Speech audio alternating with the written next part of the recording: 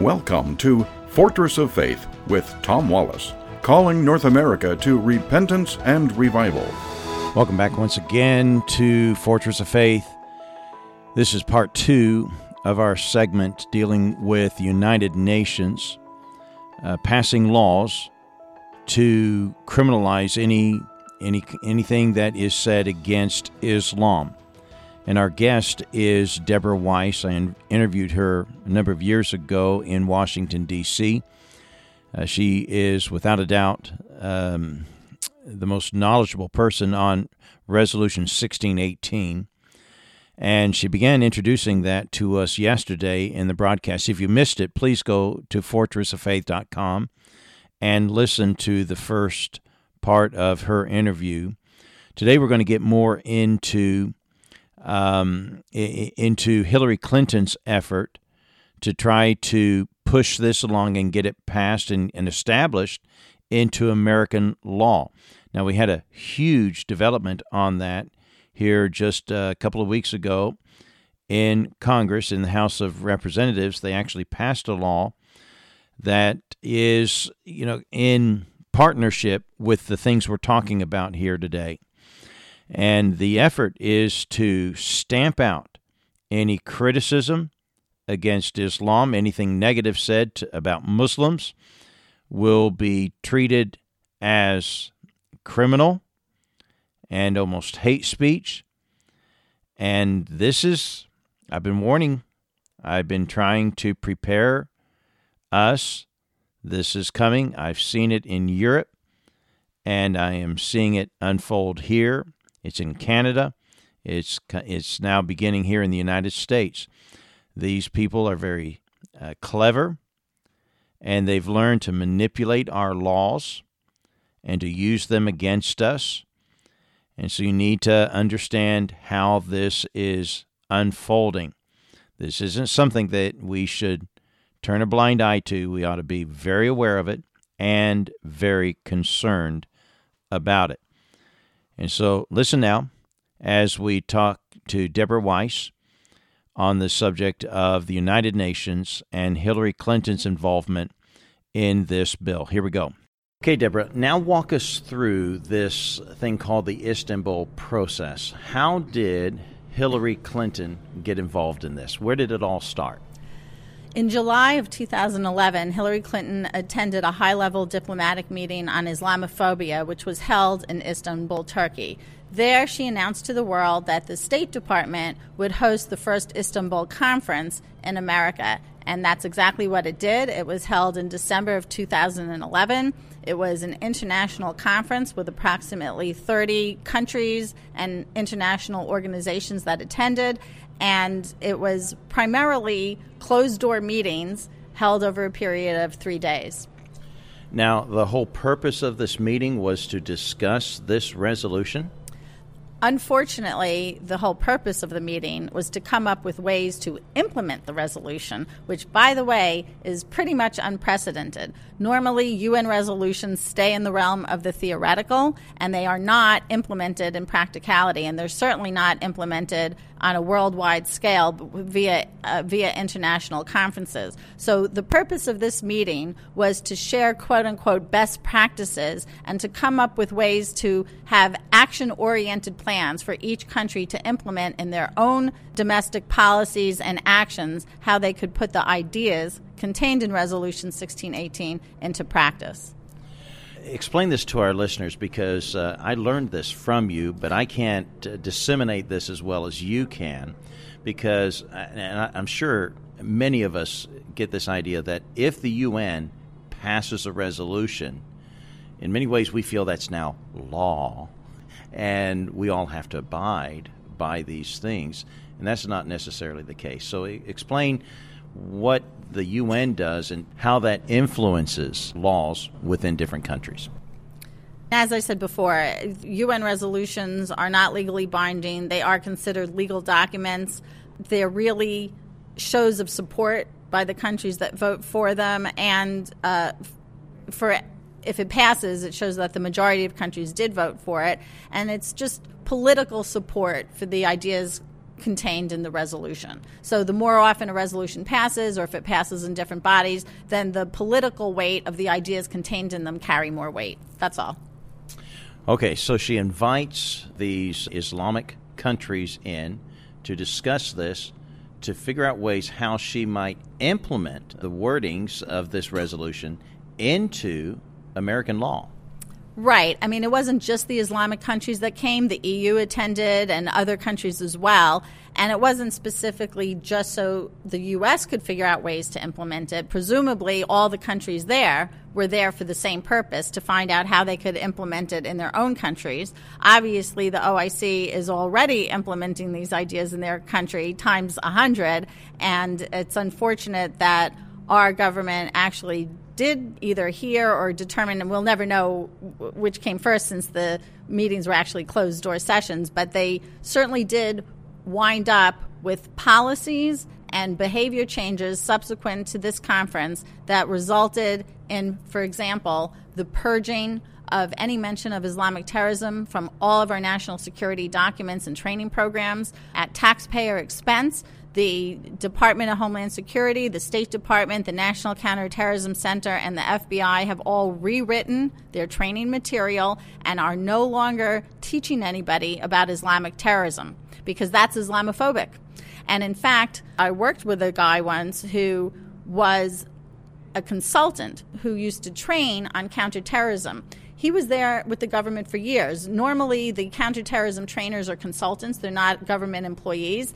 And those that were working with the government for scores of years with very high ratings on their seminars, if they taught counterterrorism trainees about Islamic terrorism, they were slapped with the label Islamophobe, and they are no longer invited back under this administration. So now what they're telling everybody is that they should focus on terrorist behavior and, quote, de-link it from the underlying ideology that motivates it.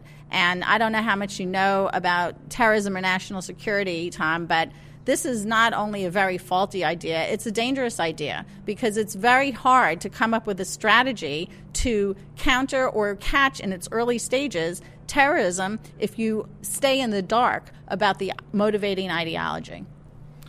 Let me just ask you on a personal level, because you're the only person I know personally that is a 9/11 survivor. I mean, you were there that day, ran for your life, literally. How does all this stuff make you feel?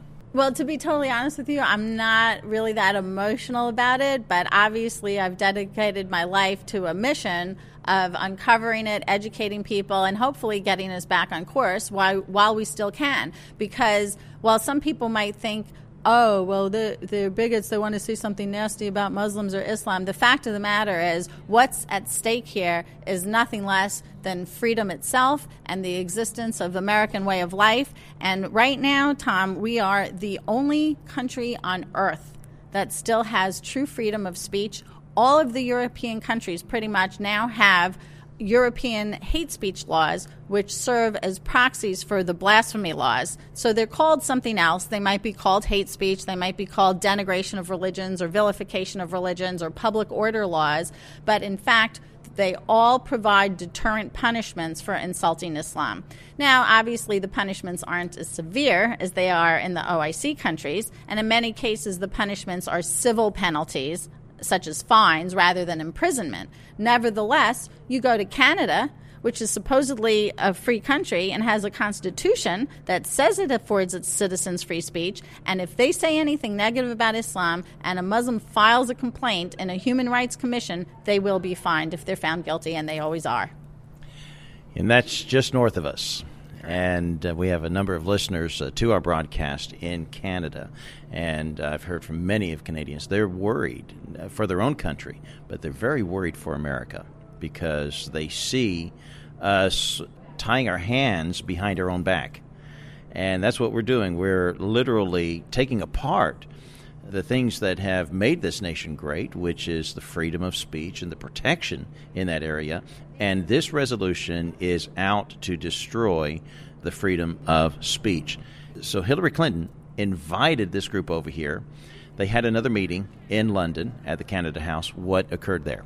Well, it's just basically more of the same. They're constantly meeting. They have the International Istanbul process proper, But they also had, for example, a ministerial meeting, which is just the high-level kings and ambassadors and heads of state that meet for the same purpose. Then they have internal ones. In last November, they had, it wasn't officially part of the process, but they did have in Saudi Arabia a symposium on how to combat defamation of Islam. In that symposium, they didn't even bother to try to hide the true purpose of it by calling it defamation of religions. They called it defamation of Islam, and naturally we had somebody go there as a representative to find out how to do that. But it's proliferating. Our policies are really dangerous because, for example, the National Security Memo, it used to say that militant Islam was the greatest ideological threat to America in the 21st century, and now that's been deleted. There's no mention of Islam.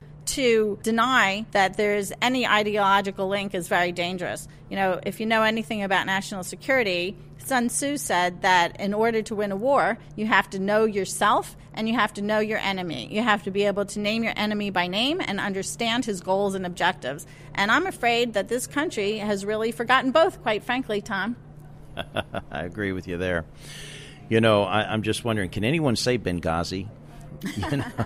With all the things that we're hearing today, it makes perfect sense why President Obama and the administration cannot come out and say it was a terrorist attack and all these things. And the Obama doctrine on this, you can see that he is buying into this resolution, this ideology.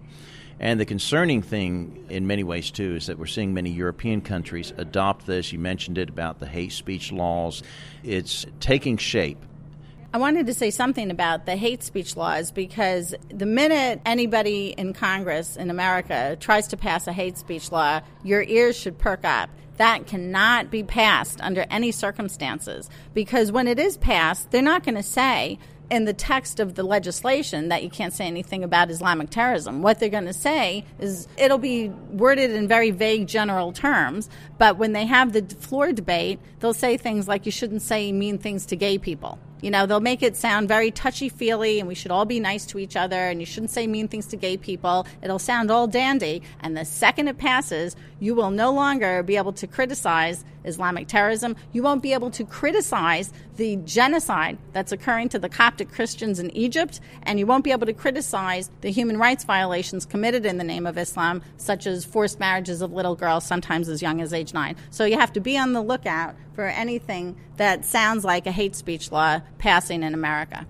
So when we come back after the break, Deborah, explain this thing. You mentioned it slightly already earlier on in the interview, but I want you to expound on this idea of defaming a person, because our laws in our country deal with defamation of a person, but this moves it to a new level where we're defaming a thought, an idea. Well, folks, we're going to have to stop here. But when we come back tomorrow, we're going to have Deborah talk a little bit more about this dangerous thing of defaming ideas. Muhammad's dead. He died 1,400 years ago. There's nothing you and I can say to him that should insult him. He's dead. He's in the grave. But his thoughts and his teachings are still with us. We're now moving into a very dangerous footing in our courts and in our laws because they're trying to defend these thoughts and make it a criminal offense to defame them. We don't have laws like that here in this country, but it may come here, and it's very dangerous if it does. So join us again tomorrow at the corner of Truth and Courage. God bless you.